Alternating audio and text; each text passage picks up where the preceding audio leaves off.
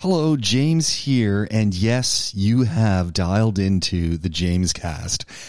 As unusual as it might be for me to have a few words with you before we start the podcast, it really is kind of important that, one, I thank so many of you for signing up to the James Cast website, www.thejamescast.com. Thank you very much, and keep doing so. Second of all, I thought we'd make this podcast a little bit different. And as you know, typically what I do on the James Cast is I repost some of what we do on Podaholics. So on these podcasts, I thought, why not include some of the pre-roll? Give you a little sense of the conversation we have before we start. It's kind of fun, or not, but you can just fast forward if you get bored. So that's what we're going to do this time around on the James Cast. Yes, you're going to get all the great programming that we usually put together, but a little bit of the pre-roll. And also, I had a wonderful conversation with Marilyn Zakour. She is from Beirut. She's here in Dubai. She's doing some great things. But she has a message that she would like to share post Beirut explosion. And I think it's really important. So we've also included that here on the James Cast. Look, enough of me talking. Let's get to it. Here's Marilyn, and the James Cast follows. Hi, my name is Marilyn. I'm the host of Who Run the World podcast, and I'm Lebanese. On August 4, 2020, at 6:07 p.m., Beirut was rocked with an explosion that shattered the entire city. After Hiroshima and Nagasaki, this is the third biggest explosion in a city in recorded history. Countless lives were lost, hundreds of homes brought to the ground, and 300,000 people are displaced. We urge you not to normalize this in your minds. This is not normal in the Middle East. This is a human catastrophe that deserves global attention and support. Lebanon had already been battling with hyperinflation, more than 60% unemployment, and the coronavirus. People can't afford to buy a loaf of bread, let alone rebuild an entire city. If you can spare any amount, no matter how small, there are many ways to donate. Please go to lebanoncrisis.carrd.co/#donate. It'll link you to trusted NGOs like Impact Lebanon, the Lebanese Red Cross, Beit El Baraka, and so many others that are doing the real work on the ground. The link once more is lebanoncrisis.carrd.co/#donate. Beirut needs you. Its people need your help. Please don't turn a blind eye. Even $5 can go a long way. Let's do it. Yeah, let's do it. As it happens.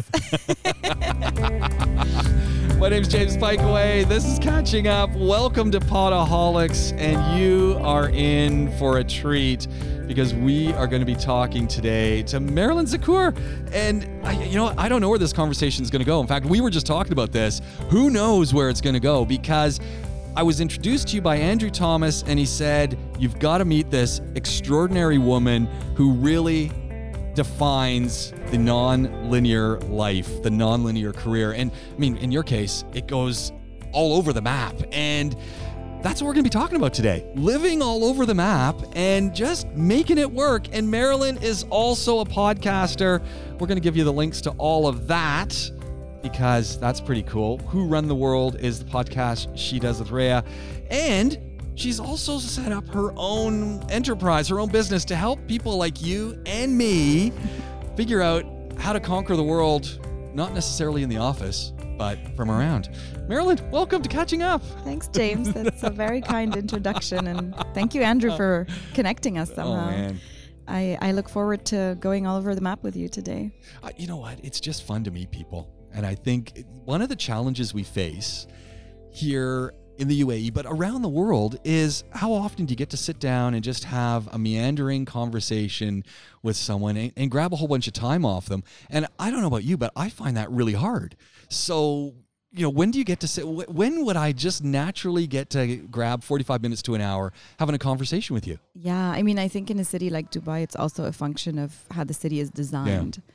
There's no serendipitous possibilities, unlike a place in France where you could be sitting on the street and watching people. I always say, like, going down the street with their baguette and you can kind of tell what their evening is going to look like. And it's a bit more difficult in a place like this. I love that imagery that you've just created of being, sitting in a cafe and you can create that story. And I think that's the real challenge. In fact, that's the real challenge that we face in many contexts today, where people are, that we're keeping everything really close now, and we're not necessarily out. And when we are about, we're for instance, we're sitting in the lobby of the Rove Hotel doing this podcast, and it's got people, but it's hard to make out what people are up to.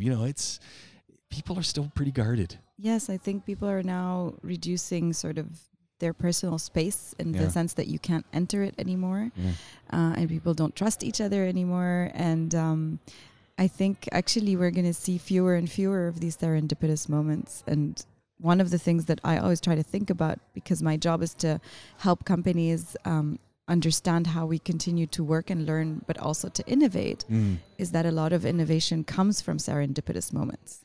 Give me an example.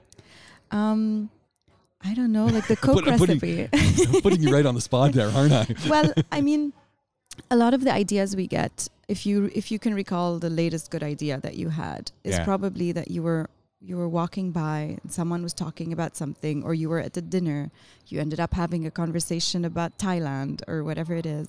And then from there, that inspires you to connect the dots to what you're doing right now and somehow come up with some innovative idea that you wouldn't have come up with if you were doing this on your own, right? Like there's a book called Range. I don't know if you've read it. It talks about how diverse thinking and people that sort of have a wide range of knowledge are actually able to innovate to a further degree. And one of the example that he gives is about this problem that NASA was trying to solve in one of their sort of satellites. They had these solar panels. They were trying to capture enough energy to refill the batteries of the station or something like that. I hope I'm getting it right. And the NASA scientists had spent like years slaving over this problem, trying to make it more efficient. And in the end, they ended up just putting the competition out there. There was some kind of reward, I don't know, $25,000, $100,000. And the really mind-boggling thing is, of course, they received submissions from all sorts of people. And every single submission they got from people who are not NASA scientists was more efficient than the ones they had come up with. And it's not because NASA scientists aren't smart. It's because when you allow the serendipity of being inspired from something else, from a different context, you can solve a problem in a whole new way that you wouldn't have thought of.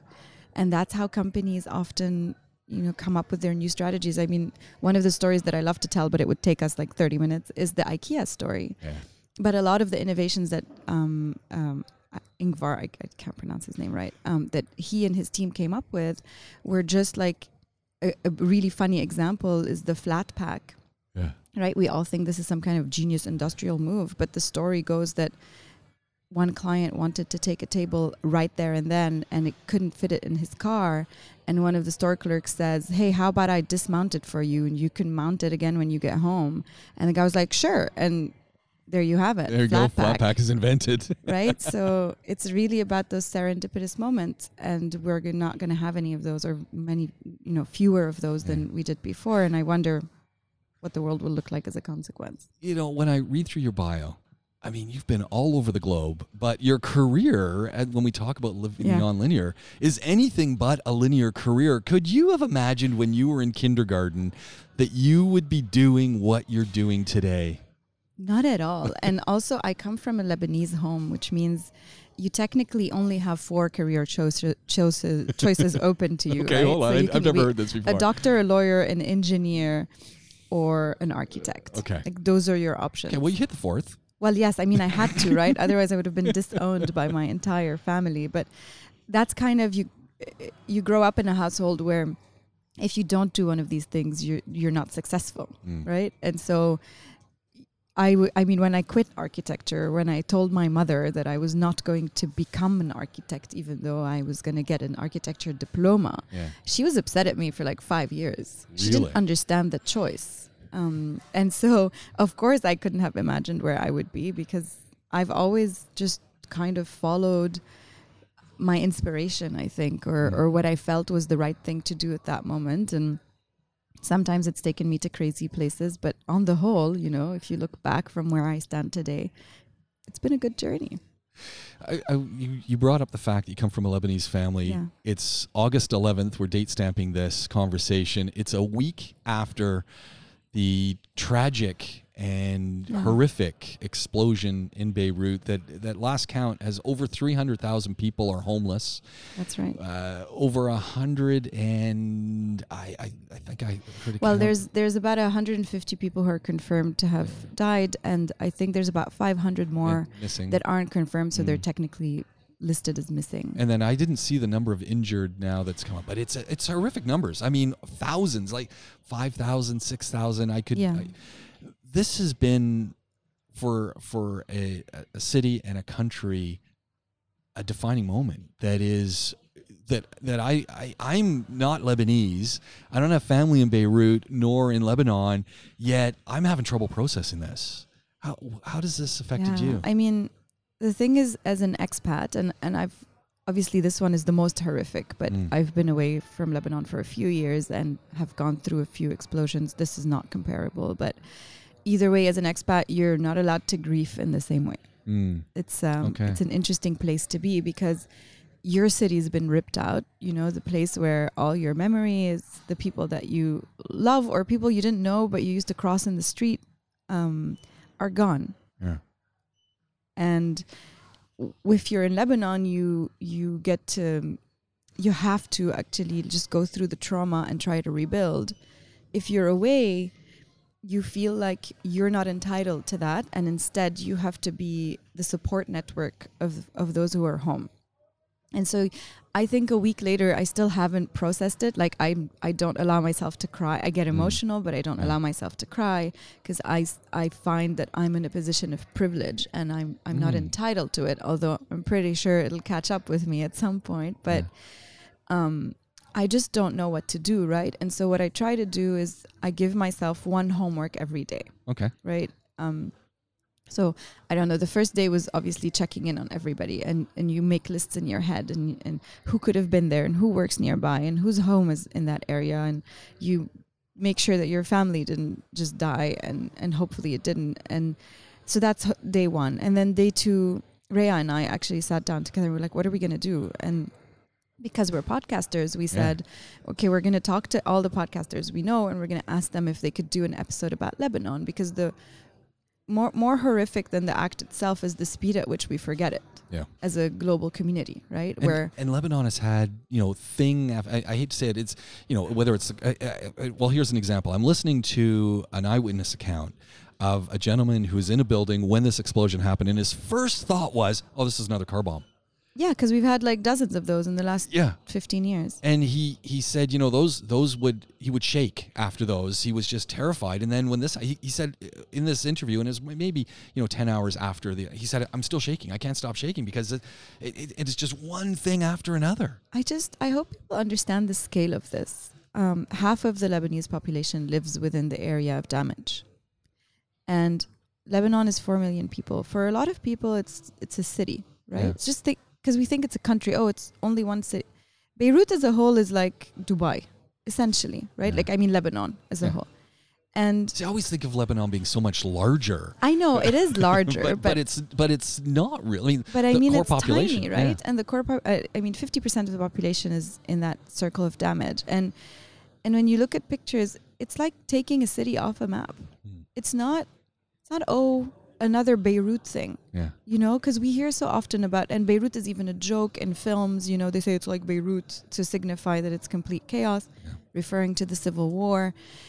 It's not Beirut. Like that's, I think, the most important thing. It's like people can't just dismiss it as another thing that happens in the Middle East. This doesn't happen. Yeah.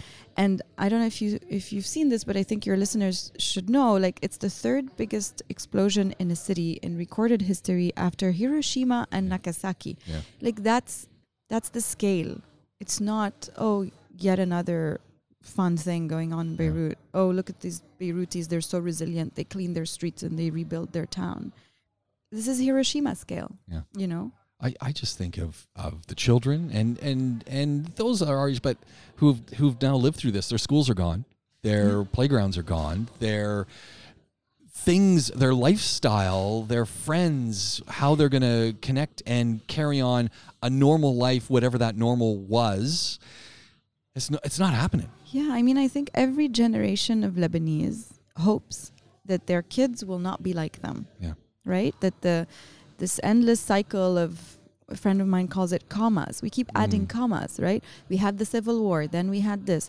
And then in the last year, we had a revolution, then we had COVID, then we had inflation. Our currency has lost its value like 70%. And then we have this, and it's constantly adding these commas. And I think I'm not a parent, but and actually the reason I left Lebanon was I left Lebanon the day I decided that maybe one day I would want to be a parent. And I thought, I can't bring up people in this space. Yeah. It's so destructive. And here we go again. And everyone who had been hopeful and stayed home and had the courage to try and build a real place for their kids. Now, here's another comma. And here's a whole other generation of people who's going to grow up traumatized, divided, whatever the consequences are going to be, angry. And then now it's going to take another 2 generations to maybe get to where we were hoping we would be. Right? The entire government yesterday resigned, and who knows where that is all going to lead. The rampant corruption in government. So we'll see what happens. How does that work with the bureaucracy? That's a whole other layer. That the bureaucracy didn't resign. The government's changed. So exactly, it doesn't. I mean, it's a good thing that the government resigned. In fact, they should have done it the same day or the next day. It's hilarious that it takes them 3 days and more manifestations. I don't know if you saw this, but we had a few manifestations in the days after, and people were shot at. Yeah. Like, these are people that just lived through the most traumatic experience of the 21st century, let's put it this way, honestly. And they go and they ask for the government to take accountability, and they get shot at. It's just, and so, the government resigned, but the president is still around. The parliament is still there. As you say, the bureaucracy is still around. And what happens now is we get a caretaker government until they can agree on another new government. And that doesn't move the needle enough. So I don't think it's going to subside. As a Canadian listening to Justin Trudeau talk about what Canada's going to do, he was very emphatic. He says, look, we're going to give $5 million to start. We're going to match any donations that come, but none of it will go to the Lebanese government. Yes. It'll all go through, there's 10 bodies that have been on the ground for 25 years doing stuff. And he said, that's where it's going to go. Because, and I just think, wow, to not be able to trust the government of a country. But the other really sad thing for me is I've met so many proud, and I don't think I've met a single Lebanese, anyone from Lebanon, a single Lebanese person who isn't, emphatically proud about their country. But all of those Lebanese people I've met are not in Lebanon, and they dream of going home someday, but it's almost like it's a dream, and they just they're so in tune with what's going on, but they don't want to live there, and that makes me really sad. I mean, it's our perpetual destiny to be away from home and longing for it. Yeah. I think Lebanon might be the only country in the world that has more diaspora than inhabitants. Yeah, I think you're right. We don't think about these numbers, but when the revolution started in October, I don't know if you remember, there were manifestations in more than 50 cities around the world. I do remember that. It got covered and then it got closed down, so it was hard to hear more about it. Yes, of course, because the news cycle needs new news. But what was really interesting is, can you think of any other country where if a revolution started back home, there would be manifestations in every place from South to North America to Europe to whatever? Can you think of that? I can't think of a single place. It's the only place. Yeah. And so it sounds like our destiny to always be away. Yeah. It's you talked a little bit about what yourself and getting podcasters involved. So what do you want to do? What's what's your piece that you and Rhea and others? I mean, so one of the themes that because we've been working on a few themes, but one of them was, how do we keep the conversation alive? Because the worst thing that could happen is people donate, whether they're Lebanese or other governments or whatever. we all need to feel better, so we kind of flush our conscience, right? Oh, I've donated this much, I did this, I sent that, whatever. And then in 2 weeks, everybody forgets about it. Yeah. And so the idea was to try and reach out to as many podcasters as we can, but also people, working for any kind of media, and say, like, please keep the conversation alive. We'll get you people to talk to. We'll point you to the right, like, witnesses or experts or whatever you want to cover, like, we'll find you someone on the ground that you can talk to. Just don't let this drop out. Yeah. Because what happens if it drops out is our current political system just does what it does best. It waits and recovers and keeps going, right? Yeah. And then the Lebanese lose international interest and support. And so we're reaching out to say, do more episodes or write more content, and we'll help you with that. We recorded like a public service announcement, I guess, which is a minute long, that if you want to insert in previous episodes. I want it. Yeah. We'll give it to you. Send it over. Yeah. Brilliant. So anyone who wants to do that, we'll send it to them. We tried to reach out to our network of podcasters to do that. So that's our first theme. Our second theme is to think about secondary needs, right? So right now there's a lot of money coming into, thankfully, to the primary needs, like, medicine, food, etc. Yeah. And we're two tiny people, so we're not going to fix that problem, even though we contribute and we obviously promote all the great NGOs. But every piece counts. And if you're helping one family, one person, that makes a difference. Even if it's $5. I mean, there's a few visuals going around about what $5 can buy you in Lebanon, and it can really support someone, right? But we're focusing on the secondary needs and having a podcast about female leadership. Sure. We're trying to figure out how to get sanitary pads and tampons to Lebanon, which were already out of reach in terms of pricing before this. I don't know how it's going to be after. It's just supply chain, right? Yeah. Where were those things stored? And see, people don't think about that. No. Actually, I don't know if you've, do you know Come From Away? Have you listened to it? There's a song in there when they're going to buy the supplies. Yeah. So it's a musical, right? About, just for those who are listening, about 9/11, when people were forced to land on a Canadian island. Gander, Newfoundland. Exactly, because it used to be the biggest airport ever, because people used to stop there on their way to North America to refuel. And there's a song in it when they're going to buy supplies, and the guy goes to the local pharmacy, and he gets food, he gets whatever, he goes back, and the woman who's helping him organize says, there's going to be children on that plane. So then he goes back and he gets milk and diapers, and he comes back and she's like, there's going to be women of child rearing age on that plane. And he's like, so? She's like, I'll go. And so she goes and gets sanitary pads. And it's just about trying to sort of anticipate the next wave of needs. And then lastly, so I went to business school at INSEAD. And so we're working with fellow alumni to kind of activate the alumni network. Nice. and say, like, Lebanese are a huge part of the INSEAD community, and say, but it's not just about Lebanese donating. Right. The Lebanese will do that because our families are there, but can we leverage all of the connections and the friends and the relationships that we've built over time, and have everybody feel that it's part of how they can give back. And it's it's that keeping people engaged, which is, and as you said, it's the little things, just the little things that people do in life, like you said, having sanitary pads.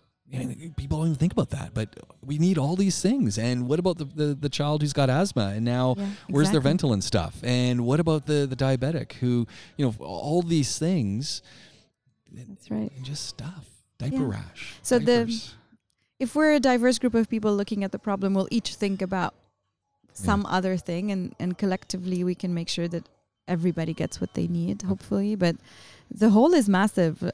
So the estimations of the damages, and this is not even to help sort of improve the economy, just to fix what's been broken, is $15 billion. And the other way we look at it is, governments have been really generous. We're super grateful. The sum of the donation, including what we see from the ground, is about 300 million. It's amazing, but there's 300,000 displaced people. So do the math. I keep wondering where they're sleeping, where are they living? What they're staying in their homes Some people are staying in their homes that don't have doors or windows. Yeah. Some people luckily have families, but also the Lebanese are incredible with their solidarity. So anyone who has a hotel or a home that's empty, there's actually a map now on Google Maps of all the shelters, so Okay. people know where to go. Interesting stat that I heard is when we talk about windows in buildings, and I mean, we're talking a phenomenal number have been blown out. There is no glass manufacturing in Lebanon. No. They don't manufacture glass, Well, we don't manufacture much. We import 80% of our needs. which I never realized. I mean, I always think of Lebanon as this industrious country that is creating all of this stuff, and industrious people, but not necessarily. Yeah, we're industrious, but not industrial. Yeah, We yeah. actually don't produce much in Lebanon. I was surprised by that, I mean, and I don't know why. it's a city. Like, Yeah. again, isolate Dubai in your mind and tell me whether Dubai would be able to produce all the things that it needs. It can't, No. right? Yeah. And so we don't actually manufacture much. Maybe some food products, some hygienic products, things like that. But on the whole, we have to import everything. And yeah, the first thought for me was like, not only are people not going to be able to pay for glass, but even if they can pay for it, they don't have any. Well, is the building? I mean, I was watching a clip of some really kind folks helping a very elderly lady out of her home. Yeah, the She balcony lady. She didn't want to leave. No. But her place is literally going to fall down. And, this to me is just, hold on a second. Now we've got all of these buildings. Again, we live in it. You go to Beirut. It's vertical. And a lot of these buildings are condemned now. Yeah, so actually there's a couple of NGOs. Muwatin Lebanon is one of them. And actually students from my university, Alba, who are going around the buildings and assessing damages and creating maps. Okay. And, laying down the data of which ones are safe and which ones are not, which is fascinating because the government should be doing all of this, but instead it's, individual effort. Yeah. But they are trying to map out which ones are safe and which ones aren't. And there are thousands of architects who've kind of just said, whatever, like, we'll donate our time. We can make drawings. We can assess buildings. We can fix the ones that can be fixed. And it's just, that's another beautiful thing. And it's beautiful and upsetting, to be honest. It's, this is that whole, there's that a whole element of what's going on in Lebanon is the Lebanese have given up on their government. Pretty much. And I heard this over and over again from multiple people, both here in Dubai and online and on the news feeds. People say we're just going to do it ourselves because we can't depend on our government to get this done. And I thought, wow, that's pretty darn impressive. Yeah. Sad as well. But you know what the next level of that is? If we can't depend on our government to do anything, then we also can't depend on them to protect us, and therefore we will bear arms and we'll start shooting at each other. Like that's it's now in the beautiful phase, but having gone through this so many times, it gets ugly really quickly because the assumption is all I have is myself. Yeah. And we've seen this in other countries. We've seen this in Haiti. We've seen this in Latin America and countries that after the hurricanes and things, and it got nasty. Yeah, and it will. I know it will, and it's crazy that it will. That's heartbreaking. I mean, you don't know what to do about that, and it's a system, right? We were talking before we started recording about how you change systems. Yeah. And it's not one thing, right? You have to change all the nodes in the network, right? Yeah. And the sad thing is when you think that governance doesn't exist, then you have no respect for the law either. And it's understandable, right? It's not, oh, look at these bad humans. It's just like, well, listen, when this bomb exploded and I thought I was dying, the next morning no one came to help from the government. Yeah, there were a few nice young Lebanese people who came to sweep my floor, but on the whole, I'm alone. Yeah. And then who knows what that turns into. And I guess you've been through so many cycles of the same old, same but different, same but different. And let's hope. I mean, maybe this will be the catalyst. So. I'm the eternal optimist, and I hope that there's enough people like you, which I think there are, who are saying, "Hey, we have an opportunity here to do something." And I want to segue a little bit. We'll keep on this topic area, but we segue a little bit because as I sort of look through all of the different career paths that you've had in really a condensed period of time, it's sort of like the microcosm of so many Lebanese folks I know who are saying, I can do that. yeah, I'm going to give that a try. Or someone says, hey, would you be interested? We want you to take over the management of this organization. And you might go, oh, man, I've never really done that kind of thing. But okay, I can do that. Yeah, I mean, I think I always talk about this. I also teach at university. I always talk about this with the young people that I get to interact with. And it does come from being Lebanese, because I used to explain this also to our colleagues from Canada and other places who were working with Lebanese people. And I'd say, look, when you grow up in a country where if there's no electricity, you have to set up your own generator. If there's no water, you have to bring it yourself. If you become an expert at everything. And you also know that, well, nothing's going to come. So you might as well figure it out. And that means that as a professional, when you grow up in that resilient system, when the challenge is presented to you, you're like, sure. I mean, I had to figure out how to get electricity, so this is going to be easy, right? And I think it leads to a really interesting life, personally. I want to talk about that, the segues from your architectural background. You went to business school, end up at the second largest real estate company in the world. Yeah. Then you end up running the Dubai Opera. That's right. And you move forward. Take me through the path of how all this happened. How did you get to all these things? Because I'm looking at this going, wow. I mean, that's all I could say. I'm just going, wow. All right, let me tell you the story then. So I studied architecture. As I said earlier, you don't have a choice in Lebanon. That's one of the 4 approved careers. But my mother actually is a software engineer. Okay. She studied that when computers were rooms. And before I finished university, I kind of knew I wasn't going to be an architect. I just didn't love the day-to-day, even though I loved the theory. I was a great academic, but I didn't love the day-to-day of being an architect. I serendipitously got asked by a friend if I would want to come work for the company she was working at. I'm like, sure, what do you guys need? I mean, I was in my early 20s. Yeah. And it turned out that it was like a digital agency, that they were specialized in working in the cultural industries, like books, film, art, cinema, education, fashion.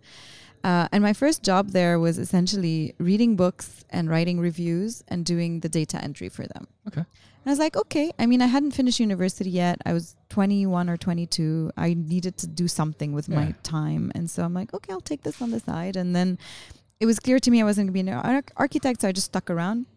And I went from doing data entry to being a project manager, to leading the teams of project managers, to then leading the teams of developers as well, because we used to develop websites and mobile apps and so on. So inspiring people really became your calling, being able to get people to do their stuff. It's funny. I back at the time, I just think it was getting things done. Yeah. Right? Like I was that person. I was the person that if my boss gave me something to do, I would just get it done. And those people go a long way, it turns out. Now that I'm a few years older and I hire young people, I can see it in myself when I see this young kid that like just gets it done. It may not be perfect. I would have done it differently, but it's done. Yeah. Those people go a long way.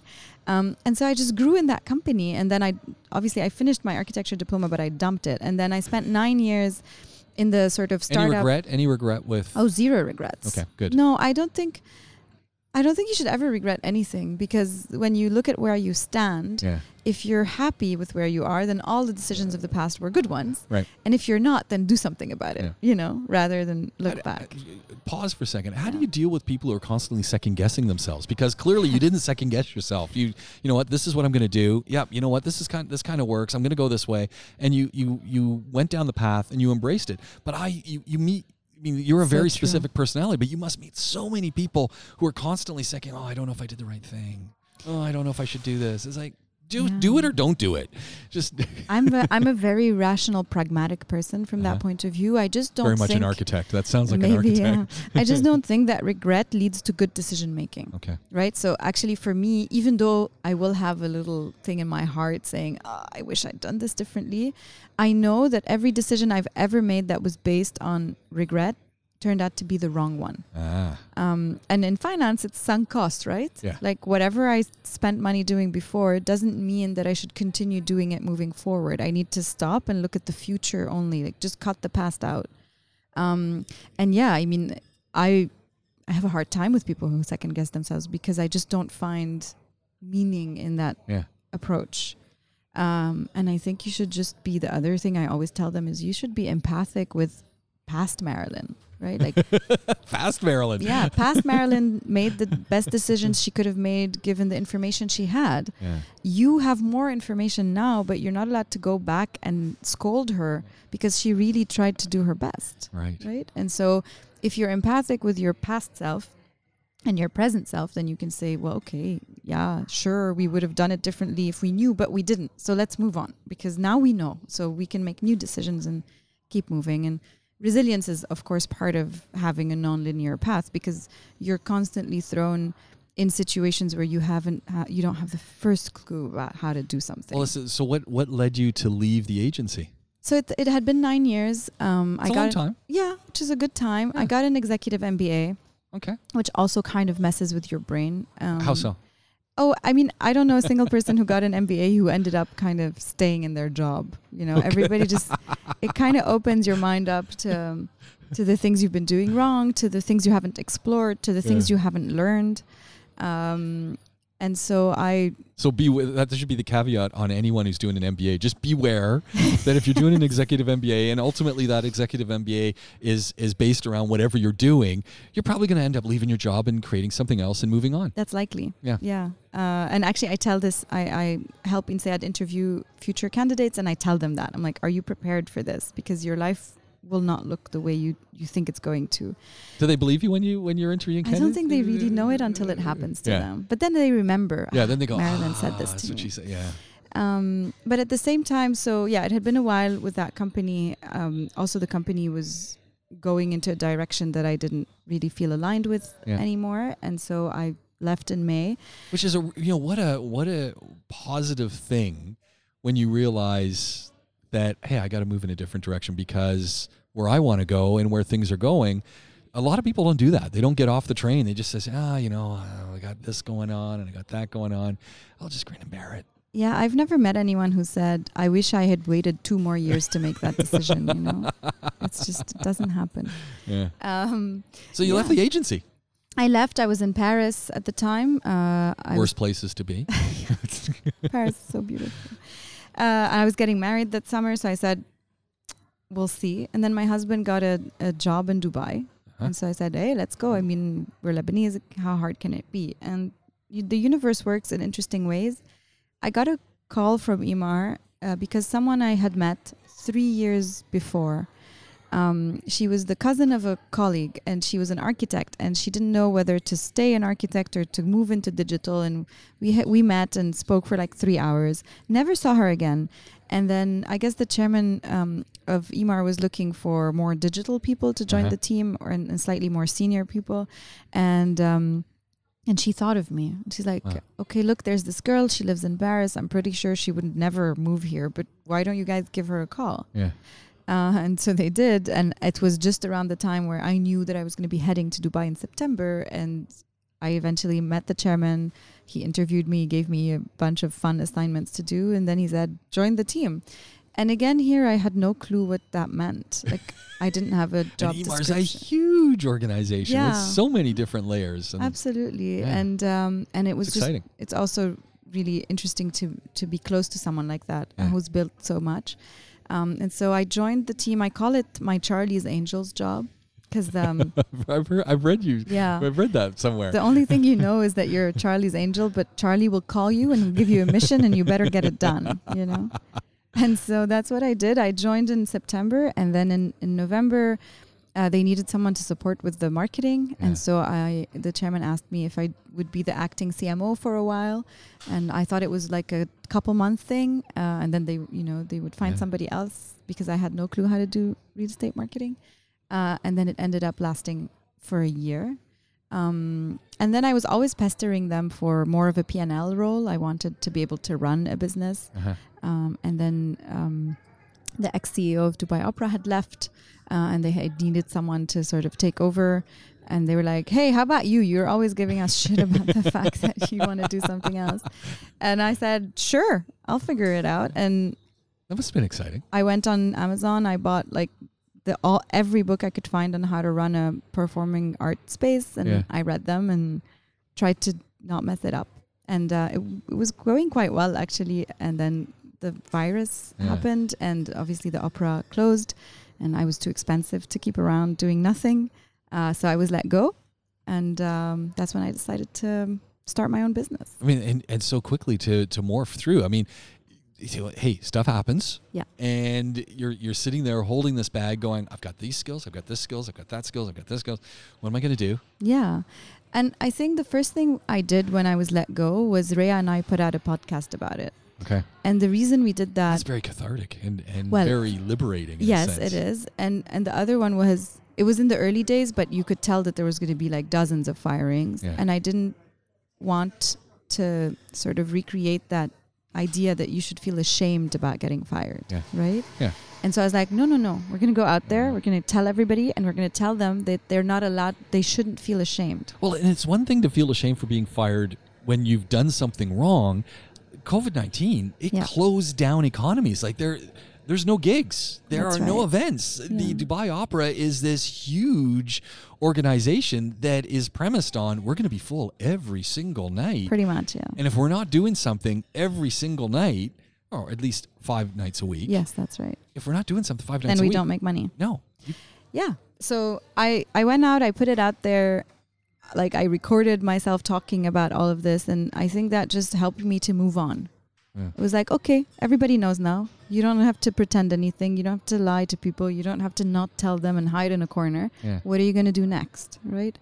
And I think my whole life I've known that I would end up running a business. I didn't care whether it was my own or somebody else's, but now was an opportunity for it to be my own. And I sat down and said, what is one of the things that you feel strongly about waking up for? Did you do this on paper, or did you just sit there over a coffee? No, I just sat, and like Rhea was locked up with us. Okay, so were you in a particular place? Like give in us our house. So what did it look like? We live in I'm very much, were you sitting on the sofas? Were you looking out the window? Yeah. So actually, at the time we were living in a 2-bedroom apartment in Dar Wasl Mall, which is this really cute development in Jumeirah. It's very Mediterranean looking. It's white with blue stones on it. Rhea, my best friend, my co-host on Who Run the World, had just... And she's at Deezer, by the way. Who works at Deezer, runs podcasts for them. Yeah. Had just moved here for her Deezer job. Oh, and she was staying with us for a bit until she found her own place, and then the lockdown happened, and she ended up living with us for 4 months. And so one of the first things that my husband made me do, like week 1, God bless him, is he forced us to buy desks. Because he's like, good plan. We're going to need them. And people don't realize this, but this is going to last a while. Yeah. So we did that. And I think I was essentially sitting at the desk in my bedroom, which was like a new space. We didn't have it before. And sitting thinking, okay, what am I going to do now? Am I going to look for a job? Yeah. I mean, the economy doesn't have jobs for people like me right now. And also I needed a break, right? I needed to do something different than work for somebody else. Charlie's Angels, you were pretty intense. I mean, that was insane. Everyone knows how Charlie's Angels works. Charlie calls. Yeah. You've got 72 hours to have a solution, and you got another 10 hours to get it up and running. And hey, then you're going to get another assignment. Pretty much. Like, what about a break? What about a rest? No. It was the most intense work period of my life. I think I was so exhausted by the end of it. I was almost happy I got fired. Is that? Am I allowed to say that? But so I sat down and I said, okay, Marilyn, when I used to be on the startup side, I always used to tell entrepreneurs, like, you shouldn't worry so much about perfecting things. You should just put them out there. Yeah. Like, the market will tell you whether there's interest or not. Like, just go, move. And one thing that I'm really grateful for Amar and Dubai for having taught me is the value of speed. Mm. Because rapid prototyping. Yes, I mean, and this company is so good at that. Like, I used to joke that I thought that in technology was where speed was, but here's this real estate company like schooling me about what speed means. Yeah. And the one thing that I've always loved and been super joyful around is when I allow other people to collaborate in a way that the sum of their parts is greater, right? Collaboration has always been something I obsess about. As a manager, as a teacher, as a person, like, I'm all about how do we get people to have harmonious conflict that leads to great things. Some people are scared of that. I know I've met a lot of leaders in a lot of different organizations who are very scared of that. They don't want to be able to say, you know what, I'm good at this, but I'm not good at everything. And you 5 people are really good at your things. In fact, you're way better than I'm ever going to be. But let's now work together and make this happen. I mean, I think that's the only way you build anything meaningful. Is it has to be greater than you.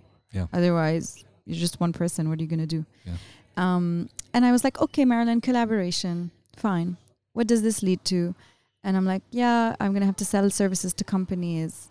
But nobody has an L&D budget right now. So what are you going to sell them? And then it was very obvious to see that the world was going to change in ways that were irreversible. You could tell because the scale of change was so massive. You can't just erase that. And to see that the way we work and the way we learn was going to be fundamentally transformed, and actually remote work or flexi work or whatever we call it these days is one of the biggest challenges to collaboration. Well, I want to jump in for a second. A lot of work has come back in Dubai, and a lot of things are starting up slowly. I was listening to a report from Montreal in Canada. Only 25% of downtown Montreal is back in the office. Like, it's still closed down. Yeah. Like, there's, which feeds exactly into what you're talking about. Like, this is traumatic change for good, but change that's happening, and it's hard to deal with. Yeah, and I mean, we've seen companies around the world announce everything from 100% remote forever, like Twitter, to... Can you imagine? Yeah. Fujitsu is at 90%. There are companies that have said 60 or 50. And the thing is, beyond the pandemic itself, well, first of all, a lot of companies are struggling financially. So what does the CFO do? Oh, let's cut down office space. Here's a simple solution to our complex problem. Yeah. We'll just slash 50% of our real estate. That's going to be easy. But then I have a professor who always says, he says, we didn't learn to hunt lions in the savannah on Skype. Exactly. And the human species hasn't evolved to be able to do...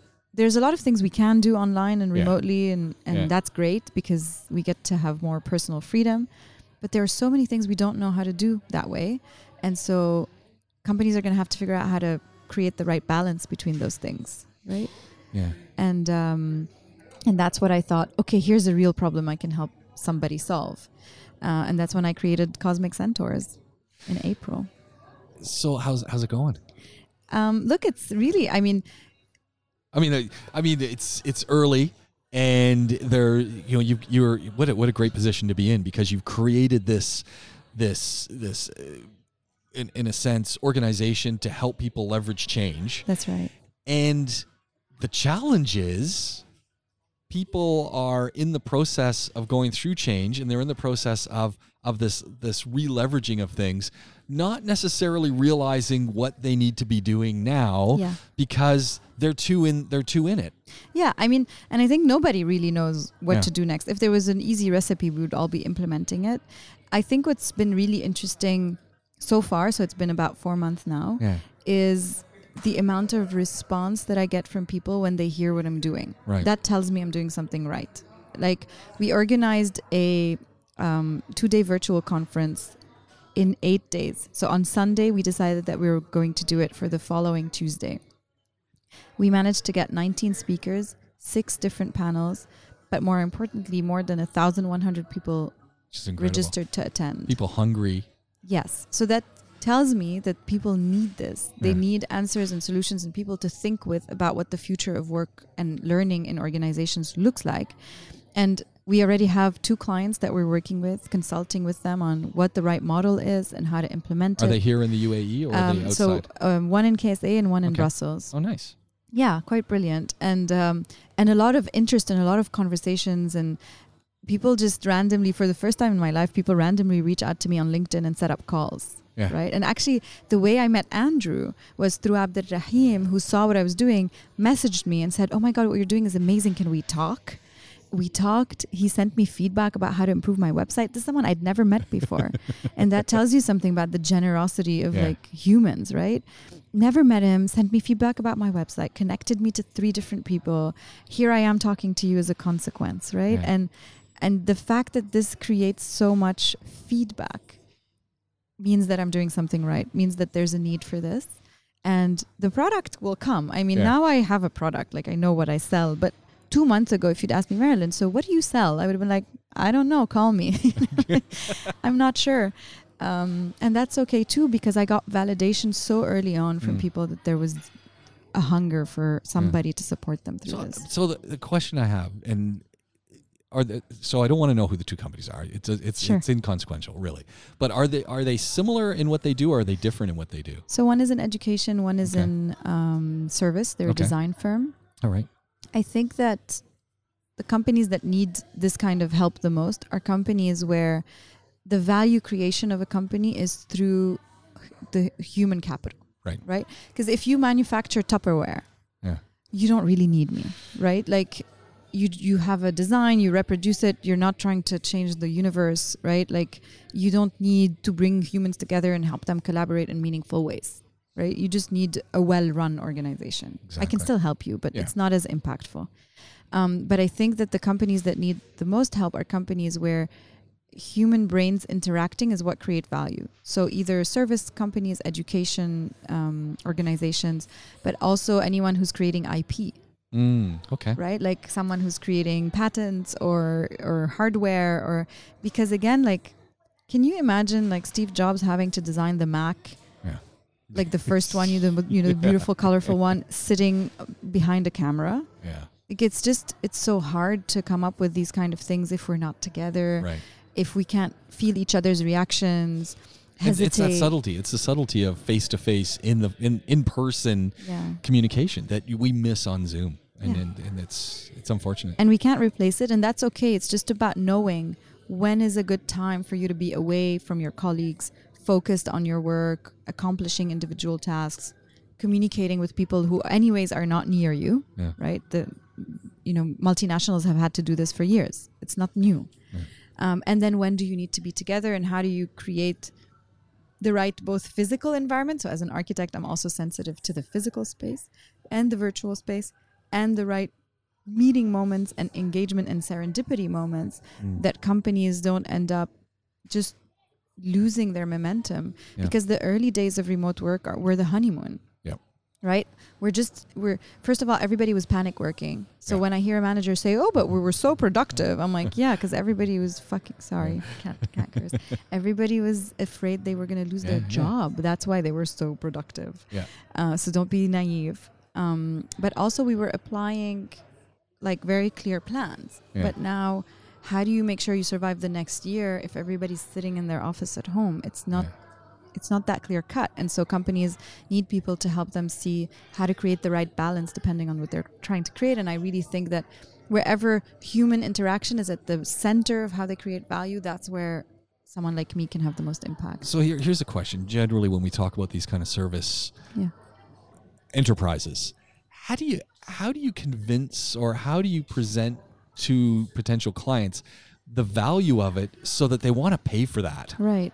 So there was a good study that came out recently from Bain, I think. They actually went out and created an index for how you qualify engaged employees versus satisfied employees, but also inspired employees versus satisfied employees. And what they found is that engaged employees are 1.5 times more productive than satisfied. And then inspired employees are 2.25 times more productive. Wow. Now let's put a dollar value to that. It means that for every satisfied employee, to replace an inspired one, you need to hire 2.25 of those people. So you need to double your resources. And so there's a real dollar value that you can attribute to engagement and to feeling aligned with the mission of an organization. We think engagement is a fluffy HR term. Usually, it's like employee engagement. Great. A lot of people think that. Yes, which is pretty sad, actually. It is, because the real data shows how much inspiration and engagement can leverage a single person. And I mean, I always go back to this. Like, one of the theories about why the human race is is sort of so advanced is our ability to believe in common myths. Right. So beyond our ability to have fire and all these things that we think allowed us to progress as a species compared to the rest, one of the theories is that we're the only species who can believe in the same stories. Right. Right? Yeah, We're the only species who believes in nations and countries and money. Like these are all concepts. Yeah.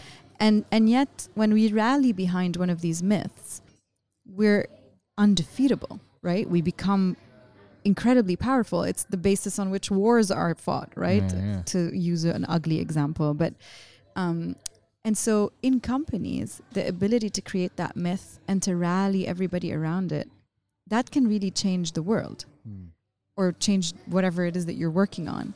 And people underestimate that. They think they treat humans like cogs. Yeah. You know, oh, you have to move so the next cog can move, so the third cog can move.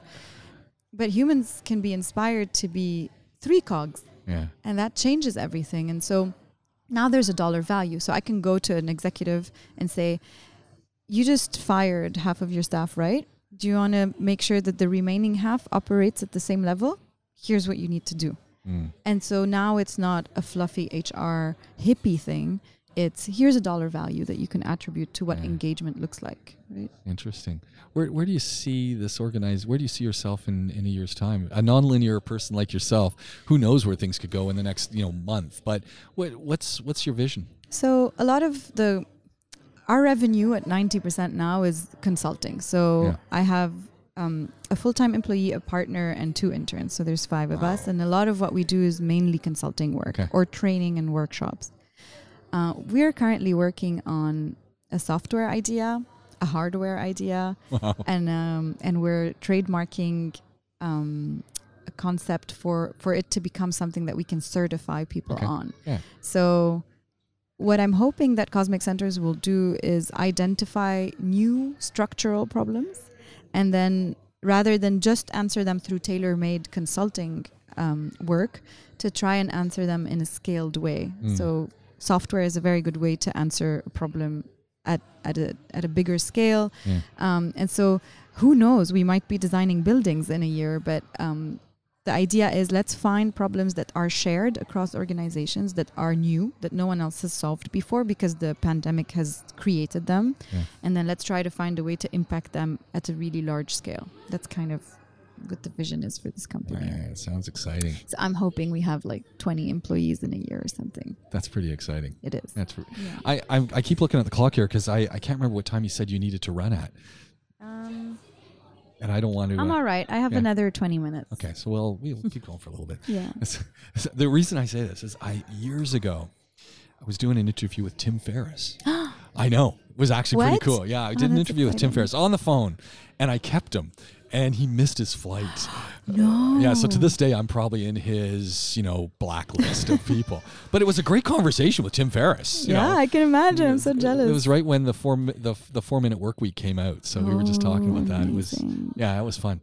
That must have been fun. Yeah. What's your favorite thing he said that you remember?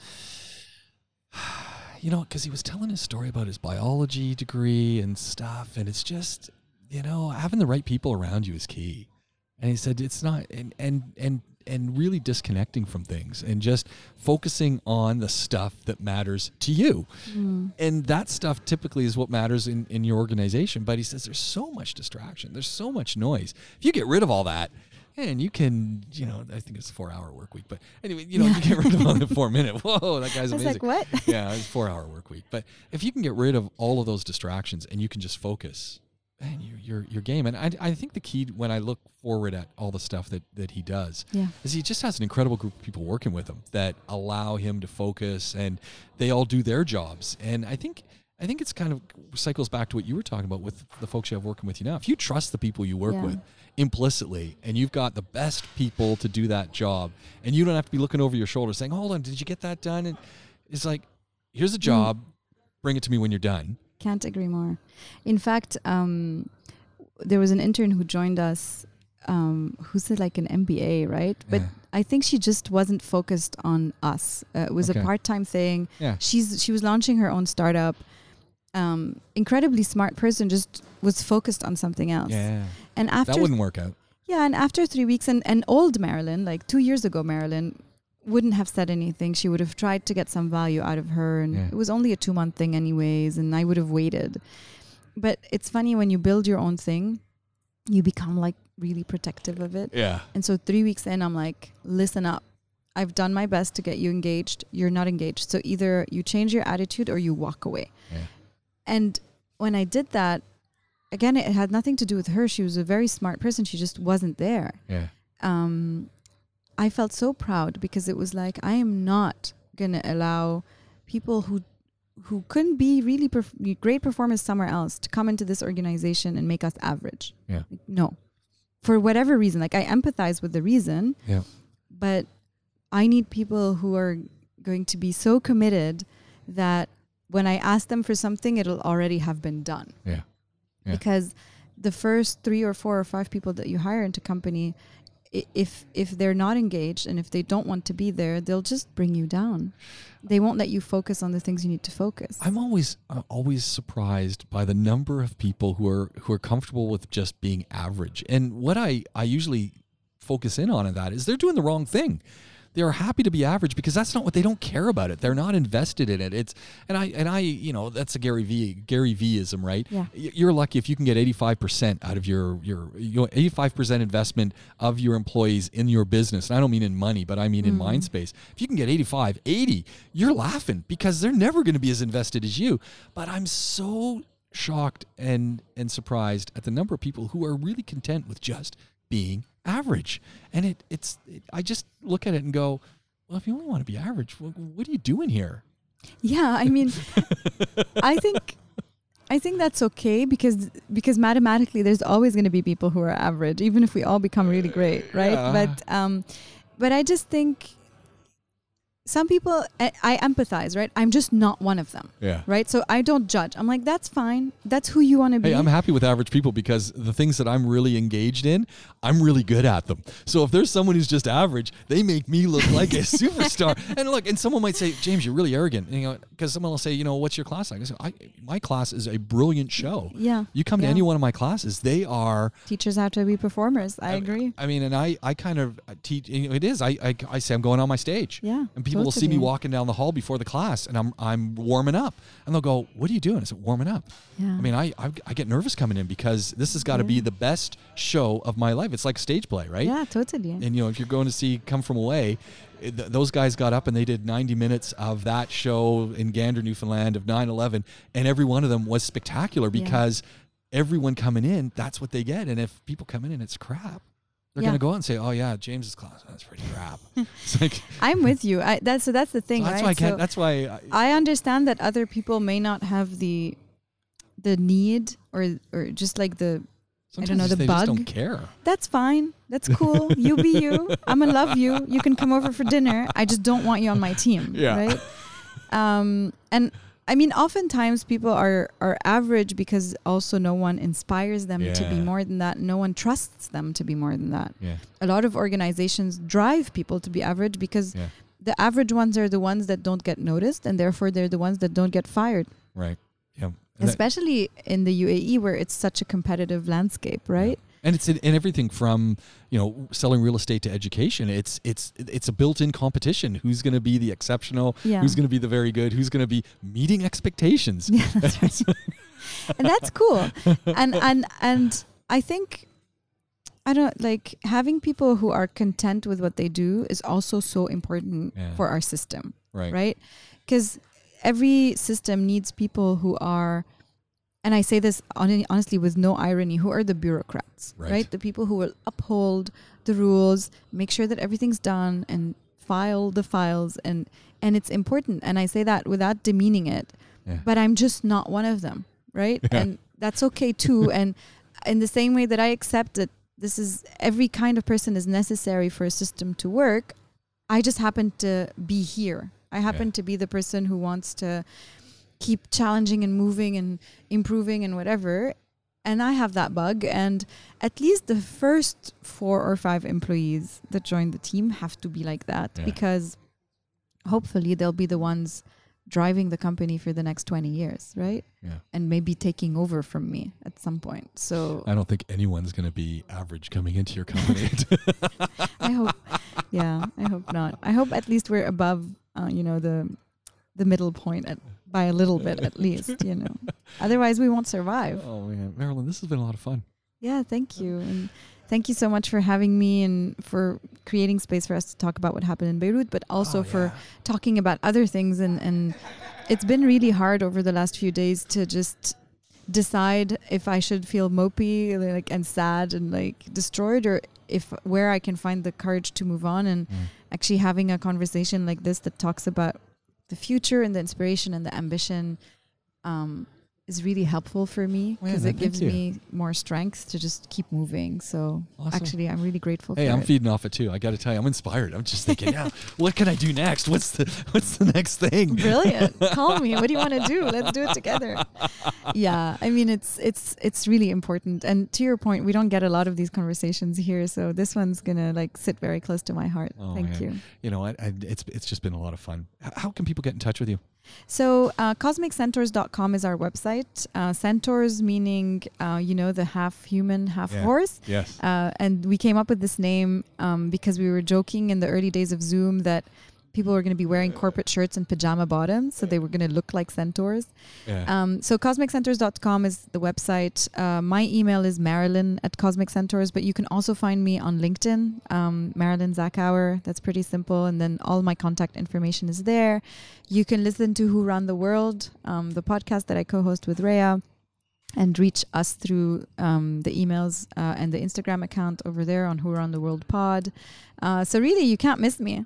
If you want to get in touch, I always answer, by the way. I don't ignore anybody's messages. So if anyone thinks there's a way they want to collaborate, talk about Lebanon, talk about the future of work on Who Run the World. I'm just dreaming of how you can take Cosmic Centaurs and where the next step is with the Lebanese situation. I mean, it just seems to me I think the next step is employing people there. Yeah. And giving them access to fresh dollars that they can use in a crumbling economy. That's the other thing I've been obsessing about, and I've been talking to a few friends of mine at LinkedIn about how we can do this at scale. But reach out. I mean, no matter where you are, and especially if you're in Lebanon, and if there's any way I can help, I always answer every message that I get. Oh, wow. You know what? With that, it's time to say goodbye. Thanks, James. It was lovely speaking to you. Thank you.